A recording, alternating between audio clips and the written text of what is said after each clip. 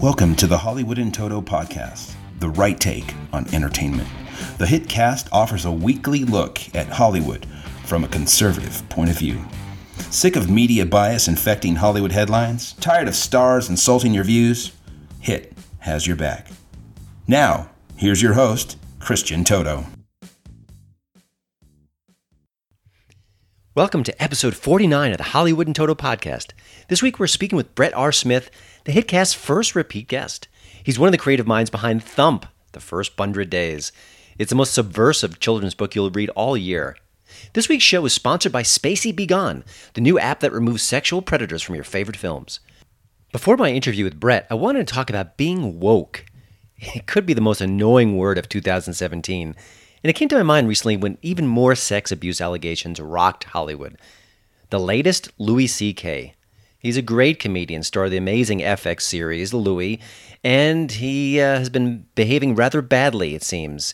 A New York Times article mentioned that he had been accused of exposing himself and pleasuring himself in front of multiple women.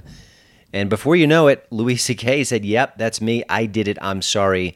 And, of course, he unrolled the latest in a long series of celebrity apologies.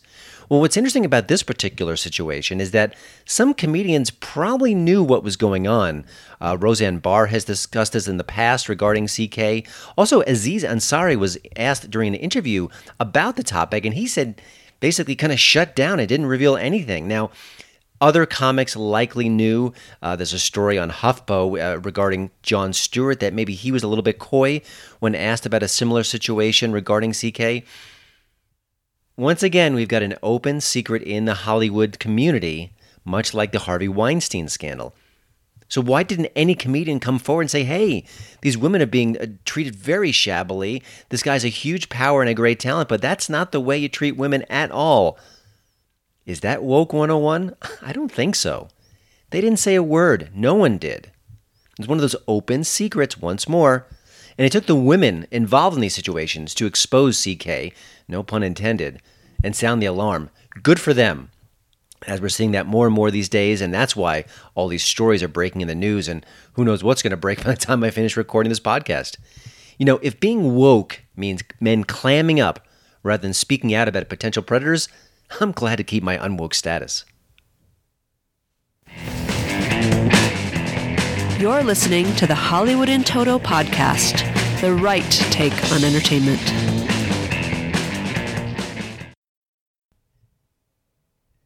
My HiT tip of the week is Gilbert. The new documentary is in select theaters nationwide, and if it's playing in a movie house near you, definitely check it out.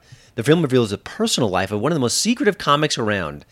I first heard Gilbert Gottfried interviewed on the Howard Stern show dozens of times years ago. And I remember they pried in all the ways that Howard Stern can do so well. They got nothing out of him. I learned almost nothing about his life, about what he was as a person.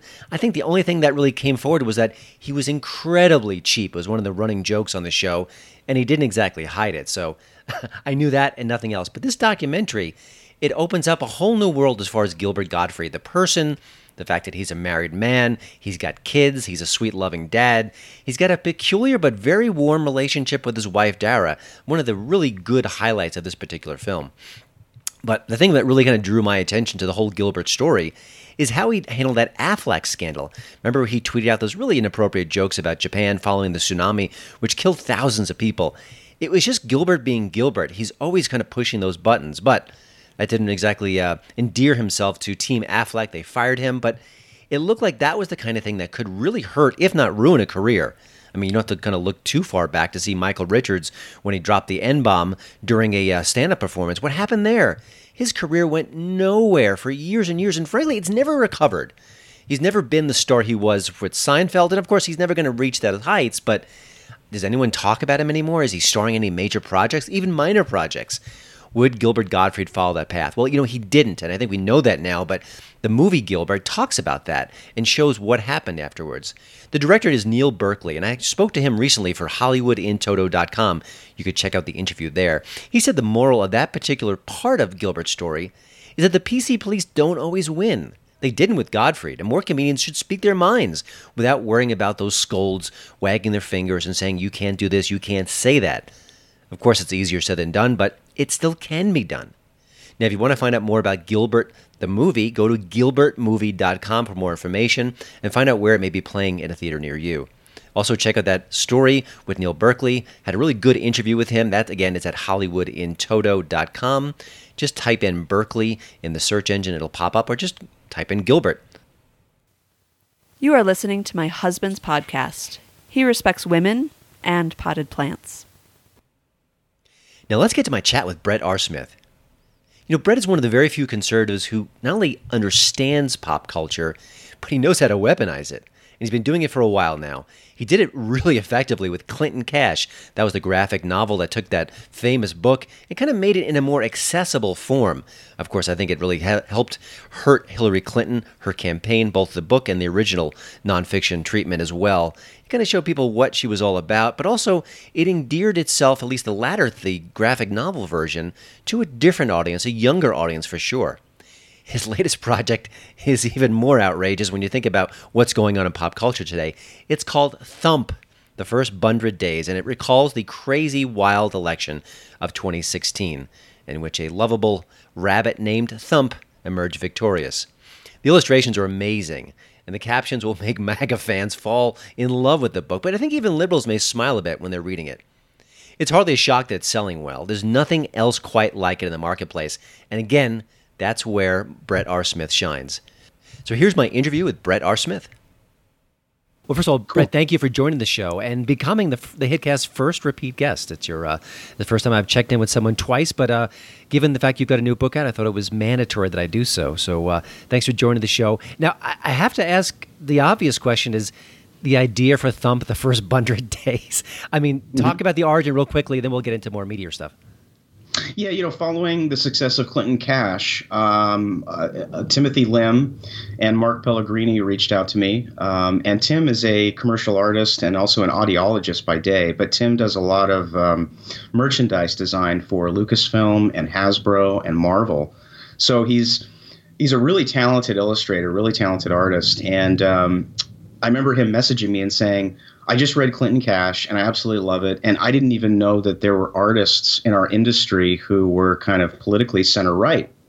So he kind of discovered me and discovered Chuck and all of the other guys on the Clinton Cash team by way of the graphic novel, which is what brought us together. And he showed me this idea that he had for a pro-Trump book starring Donald Trump cast as a cute, lovable, fluffy bunny rabbit named Donald J. Thump. And he just showed me a couple pictures that he had done of just kind of character designs of Thump. And I was just blown away. I was just kind of like, oh my God, that is so cute and so adorable and so charming and funny and sort of this perfect juxtaposition because, if you listen to the media, if you listen to entertainment, if you listen to anybody, in the media, basically, Trump is this racist, misogynistic, homophobic Nazi.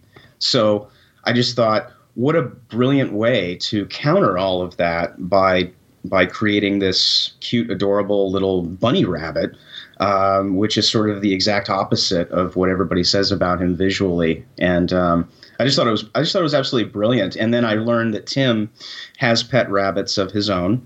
I think he's got 2, and then we also learned later on that the Pences, Mike Pence, his wife, and his daughter have a pet bunny rabbit named Marlon Bundo.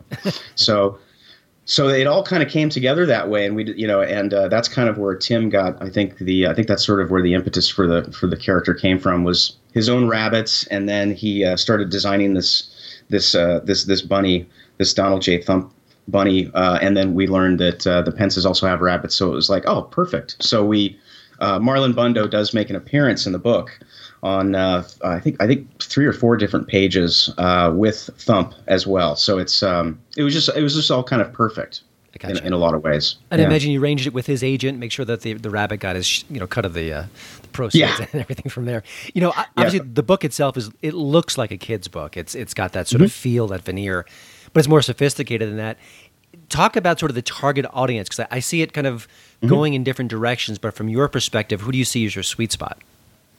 It's interesting because the book really did start out as something that was strictly for Trump supporters. Our target always was there's 60 million Trump voters out there, and these people want to be entertained, and they want pop culture created for them, and they're largely ignored. They're ignored by the media. They're ignored by the entertainment industry. They're ignored by the comic book industry. So, our idea was let's be the first out there with sort of this first official piece of pro-Trump pop culture in the world, which is what Thump is. And as I came on as the editor and creative director, and we were producing this thing, and it was getting made, it became really obvious to us that a lot of the people that we're making this book for are parents. So the book is kind of like this children's book sort of in disguise in a lot of ways. It's basically 60 pages of a political cartoon on each page, full color, beautiful illustrations. It's even got a hardcover. And it was always kind of geared more towards adults. And then I brought on a friend of mine named Colin Medine, who is a writer for Breitbart and also a speechwriter for Milo.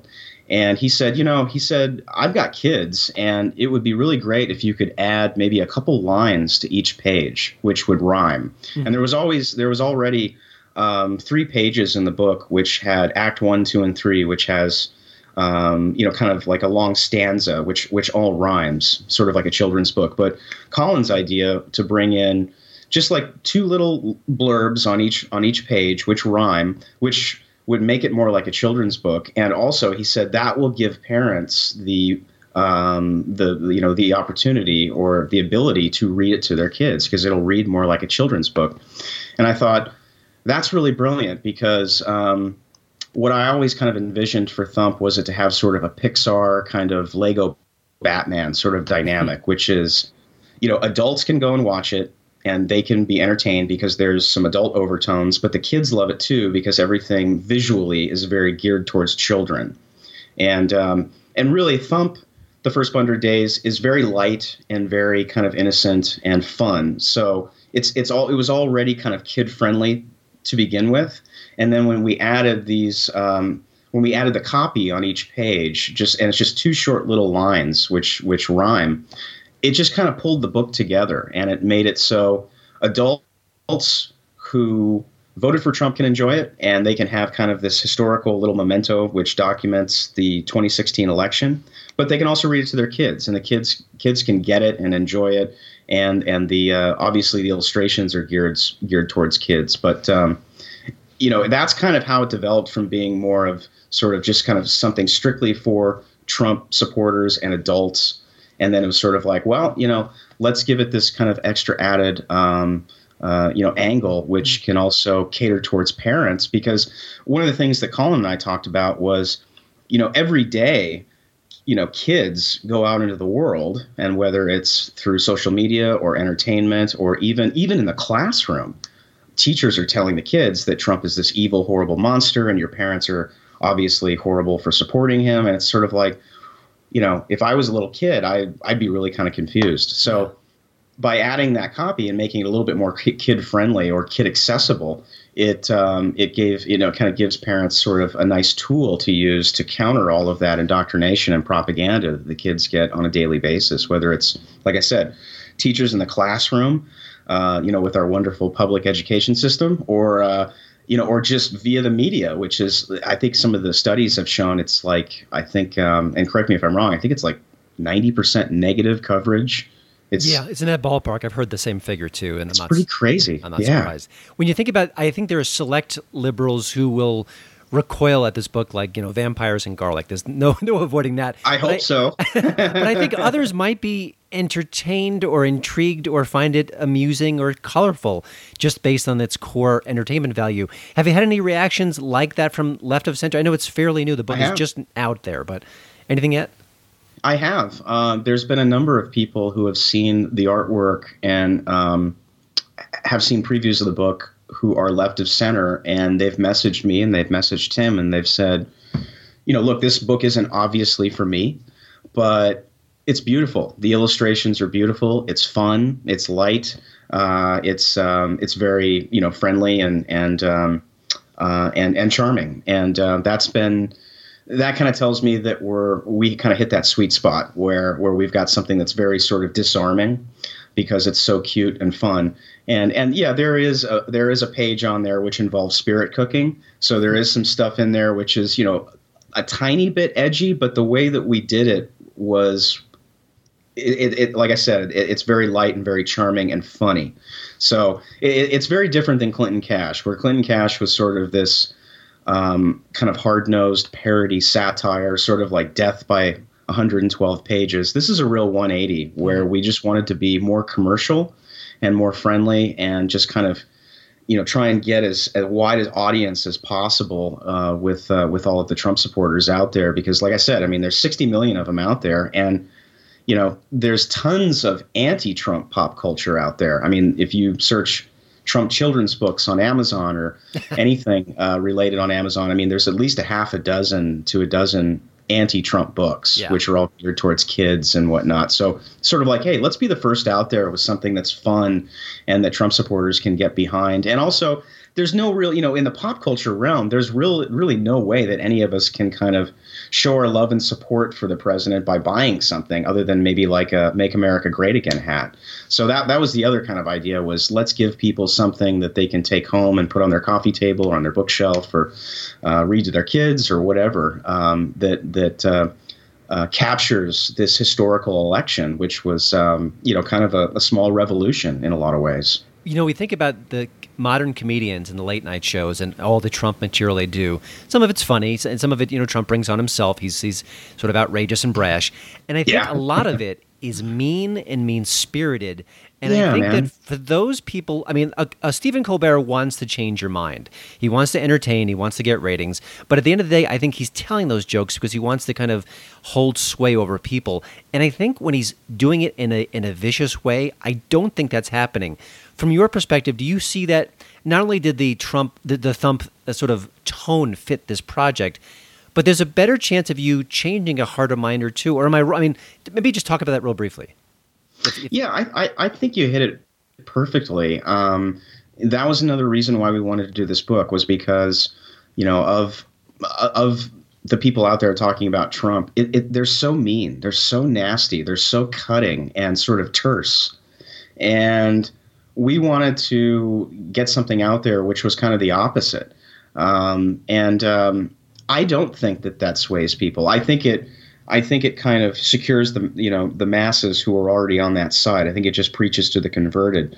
But as far as like Kimmel and Colbert and these guys, it's just so nasty, and I think people are really tired of that in a lot of ways. They want things to be. It's kind of like lighten up, man. I mean, he is the president, and he's the president for the next 3.5 years. So I mean, is this what we're going to get like every night? Is just this constant drumbeat of Trump is bad, Trump is evil, and the world's going to end. I just think that just kind of burns people out after a while. But I'm surprised it hasn't already, but I think that moment's coming. I think so too. I think these guys are going to overdo it at some point in time, and people are going to start to tune out because, you can't keep people cranked up like that for that long. And really the other thing is that people are starting to realize that he's not as bad as what all these people, portray him to be. In fact, it's quite the opposite in a lot of ways. Even Bryan Cranston came out the other day and said, look, I don't agree. I didn't vote for Trump, but I don't want him to fail, because if he fails, then America fails. So of course I want him to succeed. So I think some actors are starting to kind of get it that, a lot of the 60 million people that voted for Trump, they watch Bryan Cranston movies. They watch Breaking Bad. They're interested in pop culture. They're interested in being entertained. And why would you want to alienate half of the nation from your work? I just think that's kind of crazy. Yeah, and we're seeing more and more of that. And I think that the Cranstons are the exception, but I hope that they become the rule. But they're not quite yet, that's for sure. One of the reasons why I enjoy your work and I wanted to check in with you again is because you're one of the few people who really gets using humor as a weapon in the culture wars from the right. I was kind of curious, from your point of view, are there others who are doing it? And I know let's not call in your collaborators on this, because I think it's obvious what they're up to as well, and we'll give them enough shout outs for sure. But who else is doing it, and are there any folks on the right who you really admire what they're up to in that kind of particular space? I think there's I think there are people out there that are definitely using humor, to fight the left. And it's kind of like with Clinton Cash. The whole idea behind that was, let's just use what the left has done to us for 30 years, which is, via The Daily Show, Saturday Night Live, which is largely parody, humor, mockery. Okay, so let's use that arsenal that they, bombard us with every day, all day via entertainment and the media. Let's turn that back around and point it at them and see how they like it. And they didn't like it very much.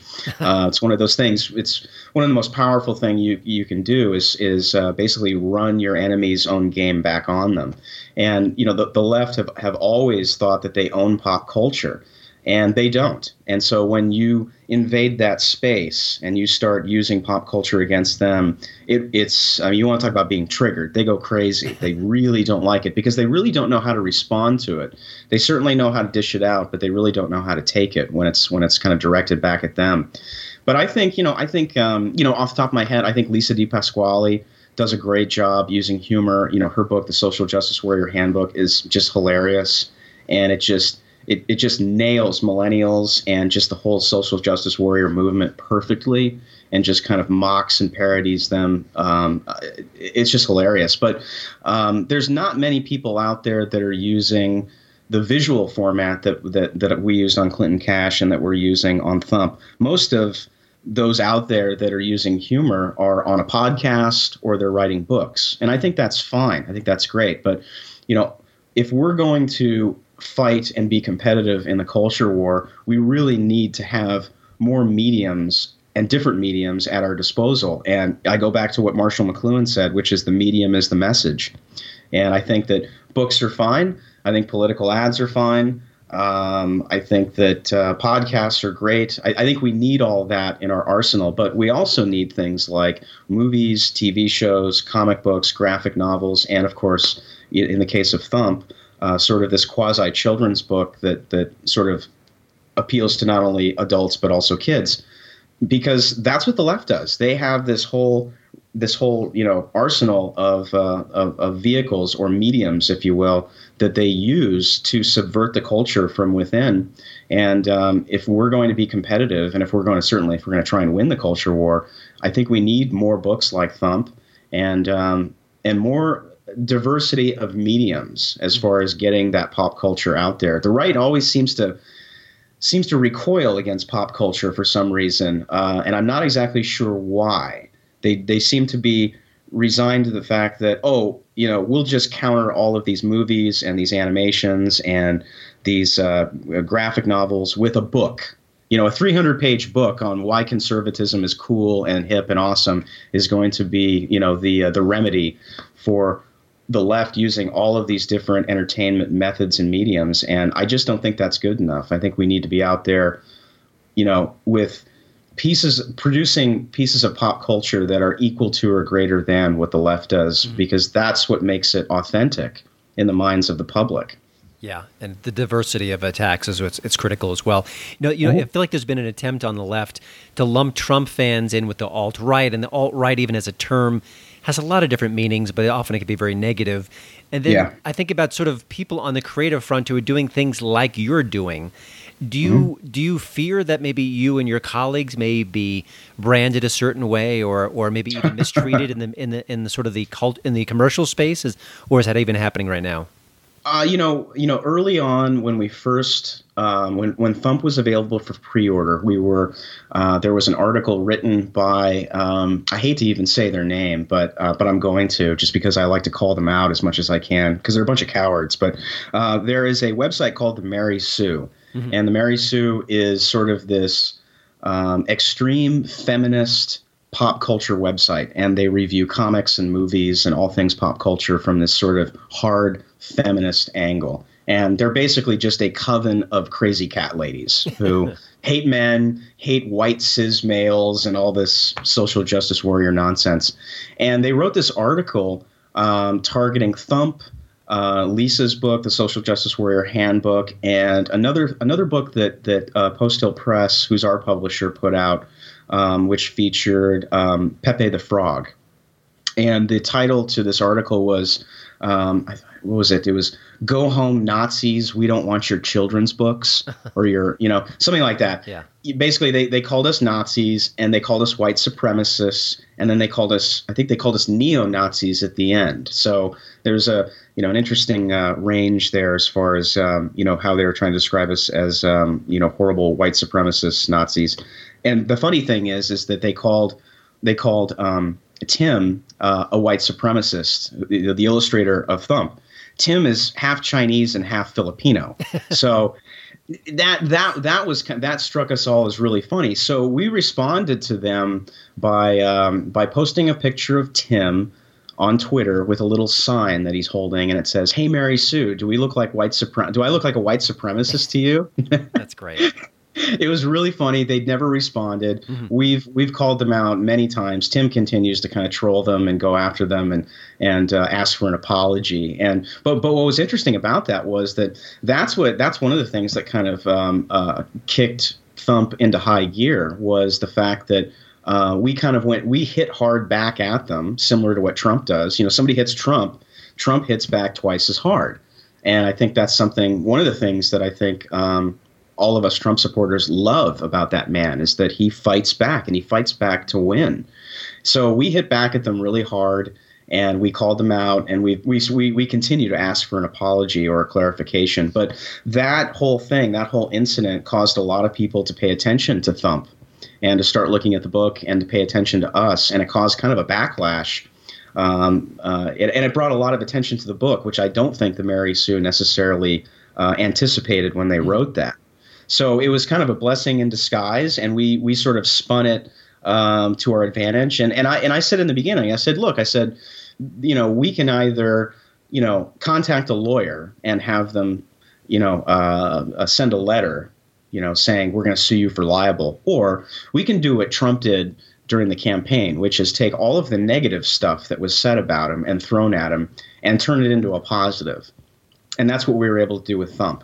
Much like Trump, we were able to take a negative and spin it into this wonderful positive. And that's when people really started to, pay attention and be like, who is this Thump guy? And what is the deal with this Thump book? And who is the Mary Sue? And why are they calling this Asian guy a white supremacist?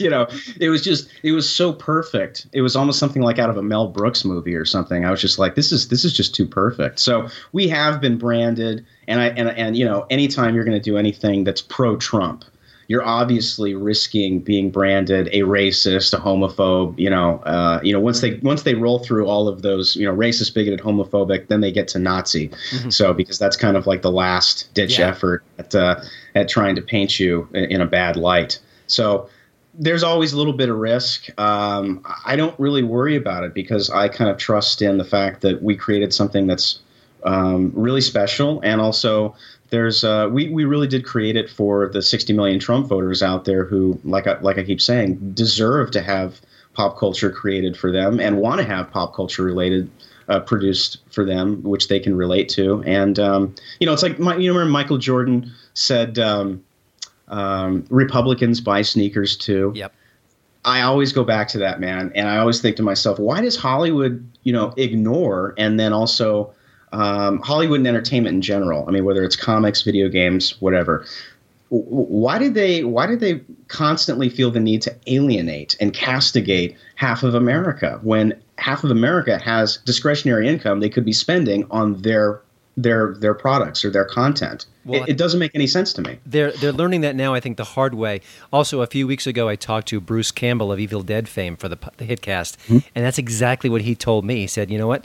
Democrats and Republicans buy my DVDs, and I'm not getting political, particularly on social media. So good for him, and I think you're right. But, Brett, before we let you go, one last question, which is the million-dollar question for you, given your unique skill set and also your vision.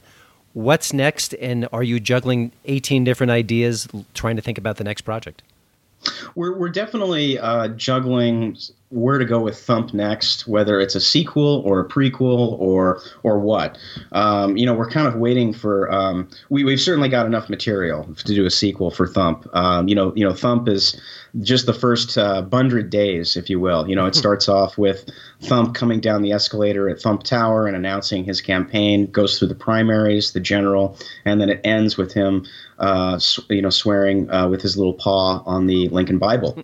So we want to get into the actual administration and what's been happening over the last year for sure. We're kind of waiting for there to be a third act, if you will, which is tax cuts being passed or health care.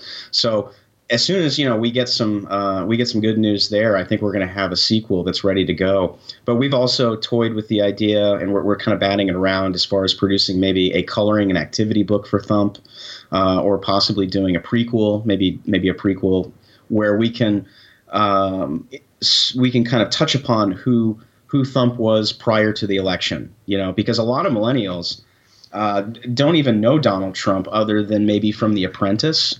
Most of them don't know what his past career and life experiences were, and there's a lot of good stuff there. Like the ice skating rink in New York. There's suing Florida or suing what was it? He sued the town which Mar-a-Lago is in, so they would allow blacks and Jews in. There's a lot of good stuff there that we could do for a prequel, but I think the next thing we're going to do is going to be a sequel. And as far as like other stuff that I have going on, I'm juggling a couple different things. A possible graphic novel with Bannon again. Of course, I don't know if most people know this, but Steve Bannon is the guy that hired me to produce Clinton Cash. So we're talking about doing something which is going to be if we get it going, it's going to be a Knights Templar graphic novel, and it's going to be a lot of fun, very cool, historical, and lots of action, kind of a Magnificent Seven meets the Knights Templar. So that's kind of what I've got going on, and Tim and I are also going to be, I think we're going to start designing some stuff for the Breitbart online store here pretty quick, to kind of introduce some more pop culture sensibility to their store. And it's all about getting pop culture out there. The right will never win the culture war with the left if we don't produce culture. And pop culture is the most important vehicle to target young people. And the left has kind of had a lock on that for a long time. And I'd really like to see more people who are, I don't care if you're a libertarian or if you're conservative. If you are center right, we need to be producing more pop culture, because one of the things that we need to do a better job at for our side is defining what's cool. And the left have been so effective in branding us as sort of these uncool, stodgy jerks. Forget the racist, bigoted, homophobic thing. Most of the time, we just look like a bunch of dorks. You know what I mean? And really, in a lot of ways, I think being conservative or being center-right is about as counterculture as you can get these days. We are kind of the punk rock in a lot of ways. Well, Thump is as subversive as possible. And just a quick note, a friend of a friend told me that his dad found my website, HollywoodandToto.com, and was enjoying it and loved the fact that I was a conservative critic who loved horror movies. I'm thinking, yeah, of course I love horror movies. There are plenty of conservatives who love horror movies. But that's that stodgy image you mentioned. So exactly. It does take people aback, and I always want my site to be there, and you certainly convey that as well. And if we can clone you, Brett, we'd be in better shape. But I'm glad there's at least one of you. You as well. You as well. You know what I mean? We need more guys out there like you and me, who are, I think, better representatives of who I always like to say that with this kind of Trump revolution, this kind of new wave republicanism that we have, the Republican Party and people who are center right, it's not your grandfather's Republican Party, and it's certainly not your dad's Republican Party. It's something that's very new and very dynamic. And, you and I are Gen Xers, and so we're kind of the future of this party. We are the future. We're the ones that are leading this movement, and we're very different. We're hip and fun, and we love horror movies. We love pop culture. We love comic books. We love everything under the sun in pop culture, and we just need to define ourselves and not let the left control the narrative. And we're not dorks. Not at all.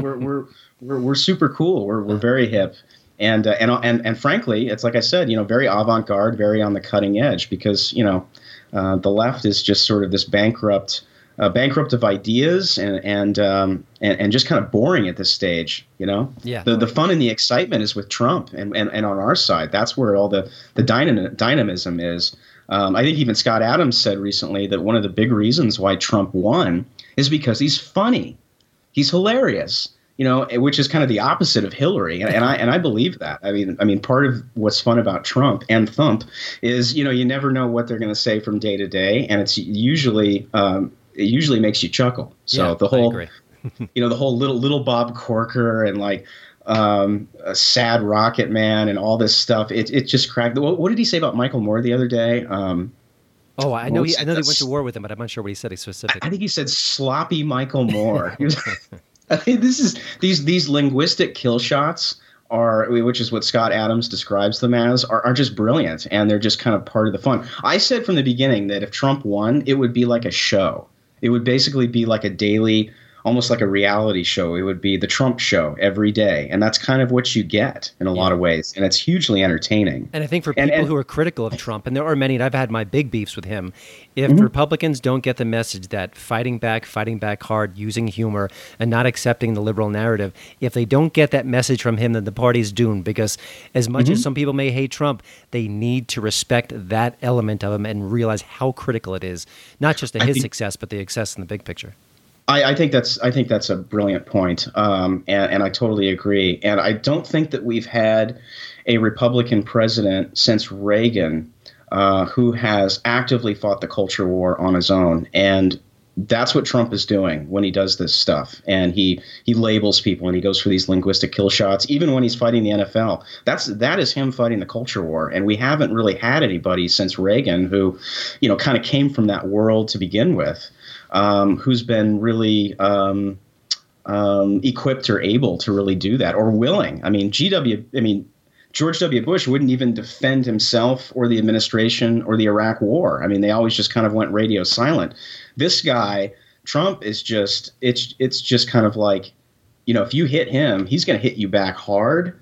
And then if you continue on, he'll make it personal and he'll go after you. And just speaking, personally, as well as from other friends who are Trump supporters, that's one of the things we love about him, is that he loves the fight, and he's a real street fighter.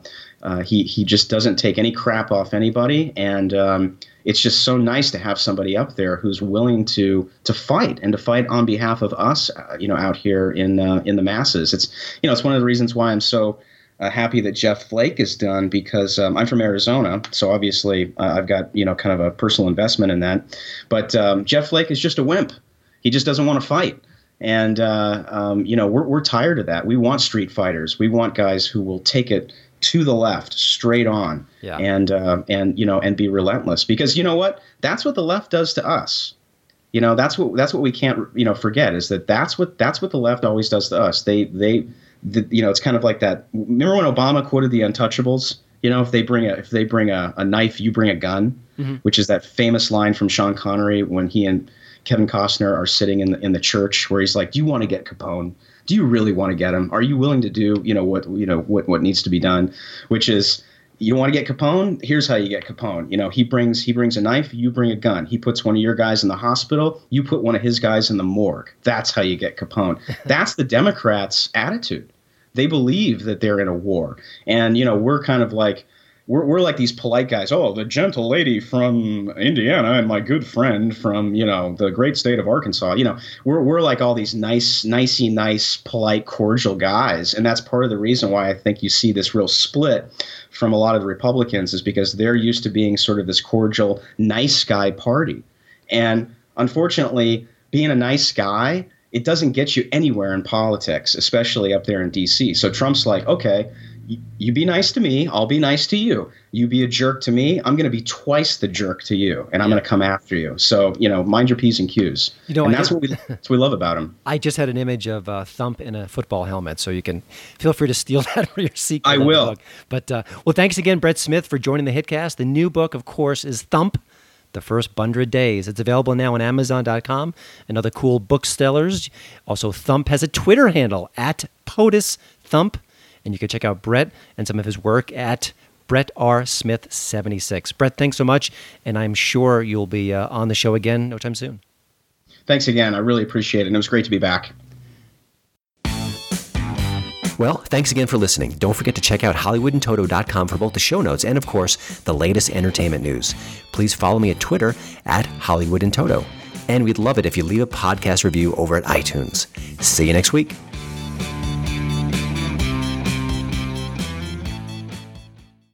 The Medicare annual election period deadline is coming soon. I'm Meredith Vieira, here with examples of people who found the key to the right coverage at myhealthpolicy.com. Meet Larry. He likes doing things online. I took my time and found the best Medicare Advantage plan for me at myhealthpolicy.com. Next is Mary. When she wanted answers, she picked up the phone. I wanted a local perspective on plan, so I called myhealthpolicy.com. And finally, Michael. I prefer face-to-face, so I chose myhealthpolicy.com and enrolled on the spot. Go to myhealthpolicy.com to learn about top-rated Medicare Advantage plans in your area, including $0 premium plans. Or call 1-800-GO-START. That's 1-800-GO-START. myhealthpolicy.com. Meredith Vieira is a paid endorser. KF Agency operates myhealthpolicy.com, not connected with or endorsed by the U.S. government or the federal Medicare program. A licensed insurance agent may call. The Medicare annual election period deadline is coming soon. I'm Meredith Vieira, here with examples of people who found the key to the right coverage at myhealthpolicy.com. Meet Larry. He likes doing things online. I took my time and found the best Medicare Advantage plan for me at myhealthpolicy.com. Next is Mary. When she wanted answers, she picked up the phone. I wanted a local perspective on plan, so I called myhealthpolicy.com. And finally, Michael. I prefer face-to-face, so I chose myhealthpolicy.com and enrolled on the spot. Go to myhealthpolicy.com to learn about top-rated Medicare Advantage plans in your area, including $0 premium plans. Or call 1-800-GO-START. That's 1-800-GO-START. myhealthpolicy.com. Meredith Vieira is a paid endorser. KF Agency operates myhealthpolicy.com, not connected with or endorsed by the U.S. government or the federal Medicare program. A licensed insurance agent may call.